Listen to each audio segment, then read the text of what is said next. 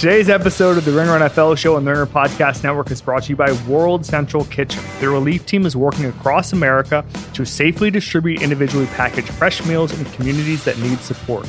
They're now serving tens of thousands of meals daily in some of our biggest cities like New York and LA. And they're launching initiatives across America to deliver fresh, hot meals to hospitals and clinics fighting on the front lines, while keeping local restaurants in business as well. You can directly help the heroes in hospitals and clinics who are fighting for us, and you can help keep your local restaurants alive. Go to theringer.com/WCK to donate. Please, we're trying to raise $250,000, and if you have means, it's an unbelievably great and useful cause that helps our hospital heroes, emergency workers, and local restaurants. Please give whatever you can. The money goes directly to World Central Kitchen, and it's a charitable donation. Once again, that's theringer.com/WCK.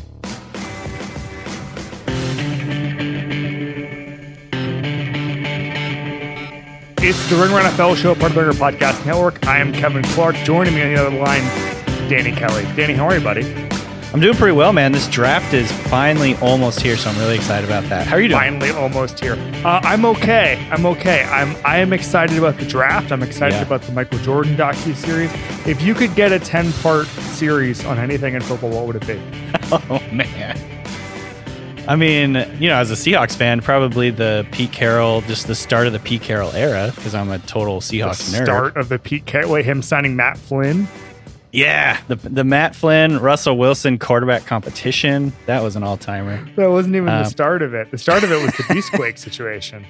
Oh, yeah. I think Marshawn would be okay. I think 10 episodes for anything would be a little... I think unless you got full access to Belichick and Brady, I think 10 episodes is a little much for anything football. Marshawn, I don't know. Marshawn would be an epic one, just a 10-part Marshawn. That's a lot of airtime to fill for a guy who doesn't like talking. That's true. All right, we're doing a show today called Burrow or Tua. Danny, Burrow or Tua? Burrow. Okay, that's it. Thank you for listening. No, okay. All right, so here's the deal on that. So this is not in a vacuum. This is not with everyone at full health. This is a very different situation than maybe we thought a year ago with Tua. When I talked to Kurt Warner at the Combine, he said if it wasn't for the hip injury for Tua, that he thinks that this would be extremely close. Right. I don't necessarily know that. We're gonna get into that, but this is a world in which Joe Burrow lit the world on fire, won a national championship, won a Heisman Trophy, looked as good as a college quarterback has ever looked in his last season on campus, and Tua was banged up and had a hip injury that many people at the time thought might threaten his entire rookie season. That seems to not be the case, but it's made the decision a lot different. So, big picture, how do you view Tua as a prospect right now, and how does that differ than a year ago this time? I think he's an excellent prospect, and I think you have to take into context the injury situation. It's not just his hip; he's also had the 2 tightrope injuries on his ankles. He's had hand issues. He's had other things that have happened. I think that teams have to take that into account. If you go back a year ago from right now, there was all the tank for Tua stuff. He was the obvious number one choice for the next year. And that always seems to change a little bit, but clearly he's fallen off in terms of the prestige as a prospect, but I still think he's a really, really high level prospect. I still think he's worth the risk for teams that decide that they want to have him come in and assume that risk of him getting hurt. But I think that what he can do for them is worth it to me. There's been so many. It's been like a roller coaster, I think, the last few months in terms of what people think of Tua, because I remember, coming out of the Combine, a lot of indications were really strong. There was sort of these whispers and rumors that, maybe like Tua could even be in play for number 1. Like maybe that's a thing. And then now it's like, he's going to fall. He's going to drop like a rock in the draft. He's going to go up. Anybody who spends enough time in the public eye as a draft prospect goes through every single scenario. It's very much die a hero or live enough to become a villain. Like if you are a top quarterback, you will at one point be mocked at 1 and then at one point be mocked in the 7th round. Yeah. So I feel like the pendulum has swung so far back that he is now sort of like this huge, massive risk after I think people sort of started to feel like the risk, it wasn't like that strong a risk. His hip is, by all accounts, by all, reports and everything that we've heard, his hip is doing great. He looks like he's doing great, in the videos that he's released of his pro day, his unofficial pro day. Yeah. So I just feel like it's hard. This is a very bad time to have question marks. I know. Obviously, with the pandemic going on, he can't do his normal battery of tests for every team. Rechecks like you would normally would. It's just a little bit different. So a couple things to unpack. Number one, this podcast in the last couple of weeks has strangely, because of the guests we've had on, swung in a weird anti-Tua way. Just because we've had, like Mike Tannenbaum was on last week, and I think the world of Mike Tannenbaum as an analyst, and he's basically said that Herbert should be a top 10 pick and Tua shouldn't. And that's all the health. That's all health. And I think that, again, this is the weirdest time in the history of drafts to have question marks. I think that, I saw the Bob McGinn thing. I don't know if you saw this, that there was some scouts questions about RPOs and look, Tua is one of the best RPO quarterbacks I've ever seen. Okay. Right. And I think that in a weird way, NFL scouts see that as a negative, even though you can do anything in football at every level now. And there's no such thing as a square peg in a round hole. And if you get Tua and you say he can't do anything but X, Y, and Z, well, then just do X, Y, and Z. That's what modern football is. It's not hard. What can a guy do, not what can't he do? And you build an offense around him. This is not hard. I mean, I've seen, it drives me crazy when I still see, so-and-so needs to be more pro style or whatever. What is pro style? Pro style is what you can do in the pros, and you can do whatever you want in the pros. That's football in 2020, and it's been that way for 2, 3, 4, 5 years. Yeah. I think that if you have questions about Tua, the player, that's a little bit different. I think this is all health, and that's why I'd be fairly scared to take him in the top 5. If I'm at 10, 11, 12, I'm okay pulling the trigger right now. What say you on that? Yeah, first of all, I totally agree with you in terms of, it is a major question of health. And I think Roger Sherman wrote about this week at theringer.com. Everybody seems to be talking about Tua as a football player, like as a football prospect now, which is just silly based on, his career stats, everything that we saw from Tua in the last few years at Alabama. It just all feels like nitpicking. And the system quarterback thing is such a stupid talking point. And this has been happening for years now. But Joe Burrow is just as much of every quarterback is a system quarterback. Every quarterback is a system quarterback. That is football. Right. And Joe Burrow is in this, it's the exact same thing. Like what happened from him junior year to senior year, he got into a system that absolutely fit his skill set perfectly. He blossomed. He absolutely exploded in that offense. And frankly, if he doesn't get into that kind of offense in the NFL, if they try to make him into a totally different style of quarterback in the pros, I think that is, it's just stupid. I think you have to project him into the NFL doing what they did at LSU, which was, a lot of spread out stuff. They were doing like the 5-man protection. So he was just able to kind of pick apart a defense, find the weak spot, get rid of it quickly, all that stuff that made him, that helped him blossom to the point which we saw last year. And I think you could make the exact same arguments for both of these guys. So I just think this is the draft process, and this is like the cycle of everything where you build one guy up or tear him down a little bit or whatever. It's just kind of like we need to figure out stuff to talk about.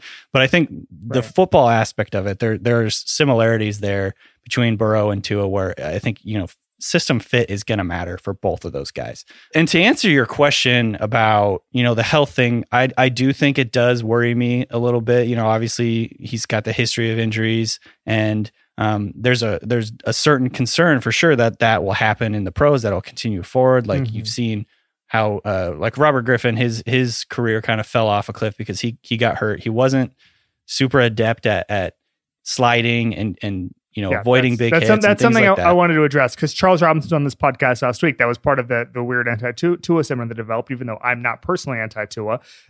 Charles Robinson said there are scouts who have concerns about his ability to take a hit or to fall. That was the problem, is he couldn't fall effectively, that he makes a meal out of that. And I think that is... I think you can learn that. I assume you can learn that. It's not a fatal flaw, like some throwing problem or the inability to make reads or whatever. I'd much rather that be my problem than those things. And so I'm okay with that. I just think he can get into a system where he can learn that. I think that from a system standpoint, listen, Joe Burrow's system was so good that the Carolina Panthers threw a bunch of money at a 30-year-old to make him an offensive coordinator. Okay. Yeah. And that's all you need to know about that. I think that both of these guys are just incredible talents. I would say, I heard Daniel Jeremiah say this a couple weeks ago, and I've thought about it a lot, is that with Burrow, maybe he doesn't have elite arm strength, but vision is his superpower. And I think that in modern football, so much of this is, everyone started using the term basketball on grass in the past decade. And that was sort of true, but it really became true maybe 3 years ago. I remember the Kyle Shanahan Falcons, how often Matt Ryan was able to effectively use 4 wideouts. Sometimes, his ability to read the entire field was really incredible under Kyle Shanahan. And I remember talking to a lot of Falcons about that.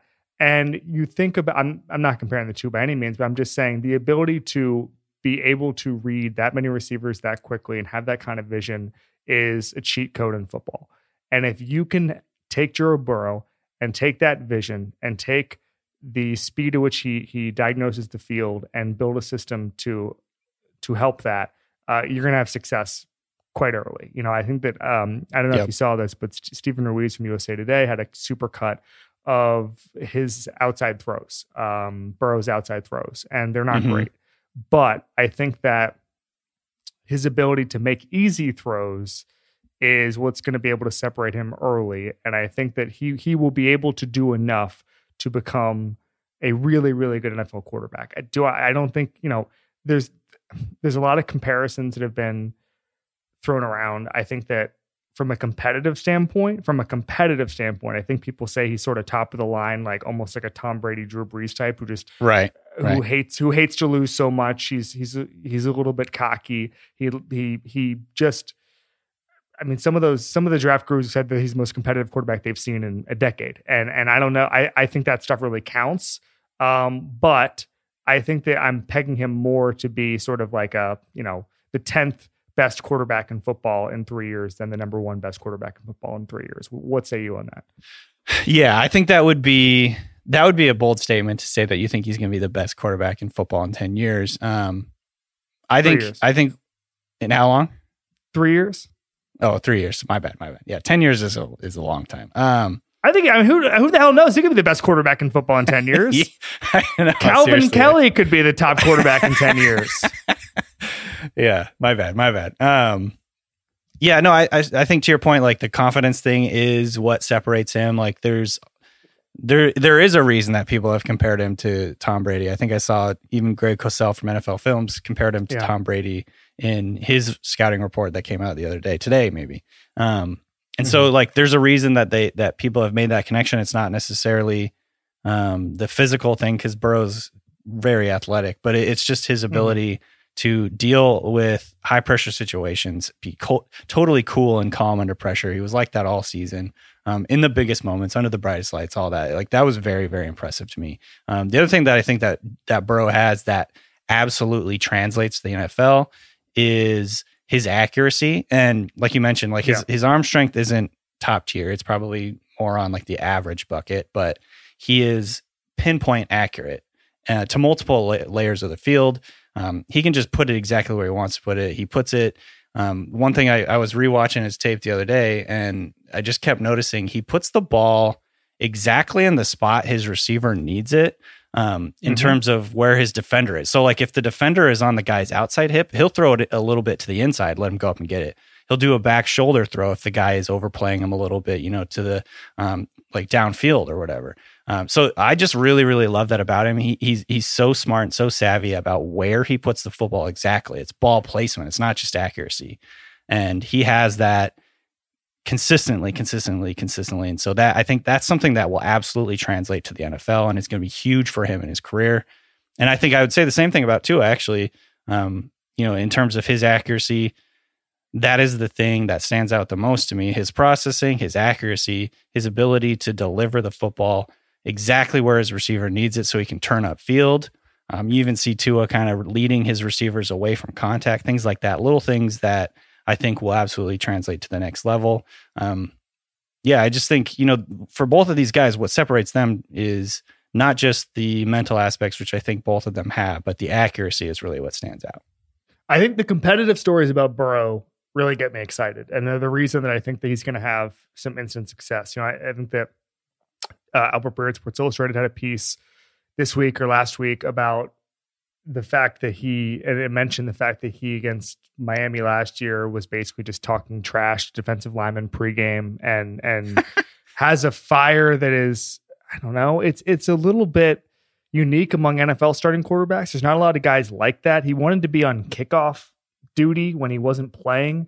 Like he's a multi-sport athlete. He liked basketball. He loved baseball. I think he wanted to play basketball at first till he realized how good he was at football.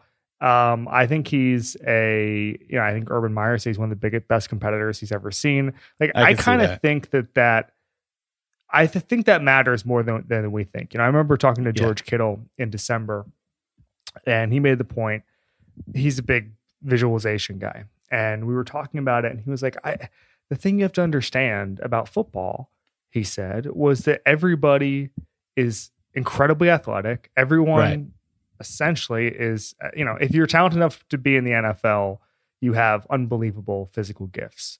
And that the difference between mediocrity and greatness is mental. It's all mental. And I think that I think Russell Wilson's a great example of this, of someone who just has the mental part of the game absolutely down and is an incredible competitor and is able to overcome basically anything. I mean, for God's sake, Tom Cable was the offensive line coach, and Russell Wilson played as well as anybody in football. And I think that you look at the Bengals situation, they don't spend a lot of money on things. They don't have a huge front office. They are not exactly a well-run organization. Marvin Lewis changed a little bit of that, but they are not exactly the Patriots. They're not exactly the Seahawks. And I think that his ability to compete and his ability to have the mental game down is going to help going in a situation like that when he has to turn it around. I think if anybody can go in there and turn around the Cincinnati Bengals right now, it's competitive, crazy Joe Burrow. I can absolutely see that. In fact, when you're telling those stories, I hadn't actually heard those stories, so that's awesome. When you were telling those stories, I thought back, and I'm trying to remember exactly when this play happened. I believe it was against Auburn.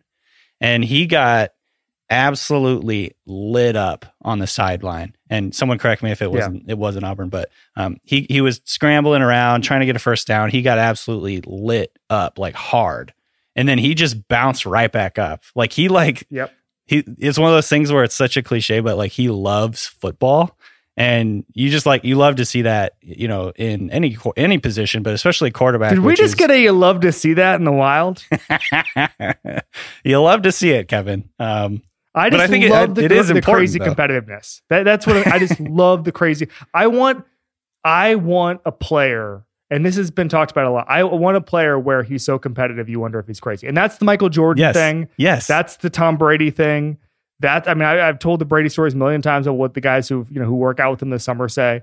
That's the Breeze thing. I remember this thing a couple of years ago. I did a story about the backup quarterbacks with Breeze, and he used to play these like mini games. He still does. He's like challenge games with them, and even not even just on the field, but he would get with his backups, and they would go paddleboarding, and he would race them. I mean, he was just crazy. Or hey, I bet you can hit those trash cans 60 yards away, whatever. And I remember asking, I don't remember which backup it was, may have been Chase Daniel. And I said, what is the deal? Why is he just doing this constantly? And they were like, Drew Brees knows he's not going to lose a quarterback competition to McCown or Chase Daniel or Ryan Griffin or any of these guys. So he needs something to compete, or else he's just going to go crazy. Like he needs, if he's standing next to Chase Daniel, he can't play football against Chase Daniel because he would win. So what's he going to do? He'll just think of something.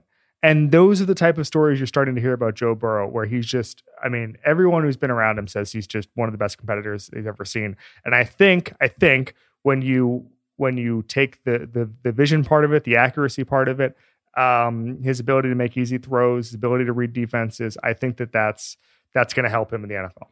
Yeah, I absolutely, man. I love that stuff. I love that part of the game. And I was just thinking, like, we used to talk about this with Russell Wilson a little bit, because he had one of the worst moments in Super Bowl history, throwing that pick in the end of Super Bowl, whatever it was, 49. What about a 10 episode documentary on that?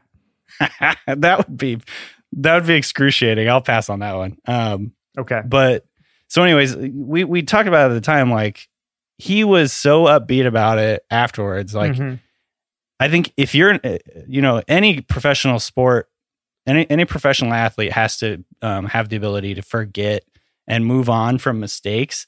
But I think the highest level quarterbacks, like the best quarterbacks in the NFL, have this almost like sociopathic lack of memory, where you know what I mean? Like, you have to be able to just have this unreal confidence in yourself, like actually crazy confidence in yourself. And I think like the best quarterbacks in the NFL have that.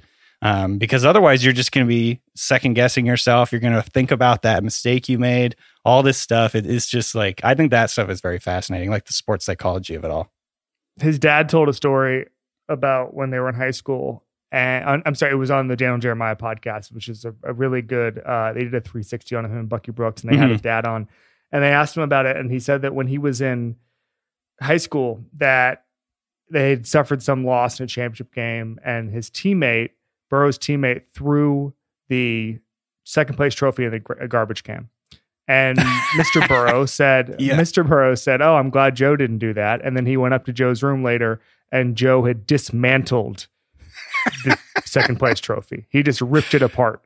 So it was even more destructive on the second place trophy. Like, if you're first, you're last. Exactly. And I think that it's Leonard Fournette, even though, look, Leonard Fournette is not a top of the line NFL player, but he took a lot of his awards that he didn't care much about, and he gave them away, and they became high school weights, if you remember that story. But I think that the competitiveness is actually, it's after a lot of physical traits and it's after a lot of mental traits, but that can be the difference. And I think I think Joe Burrow is really good, and I think that Tua is really good.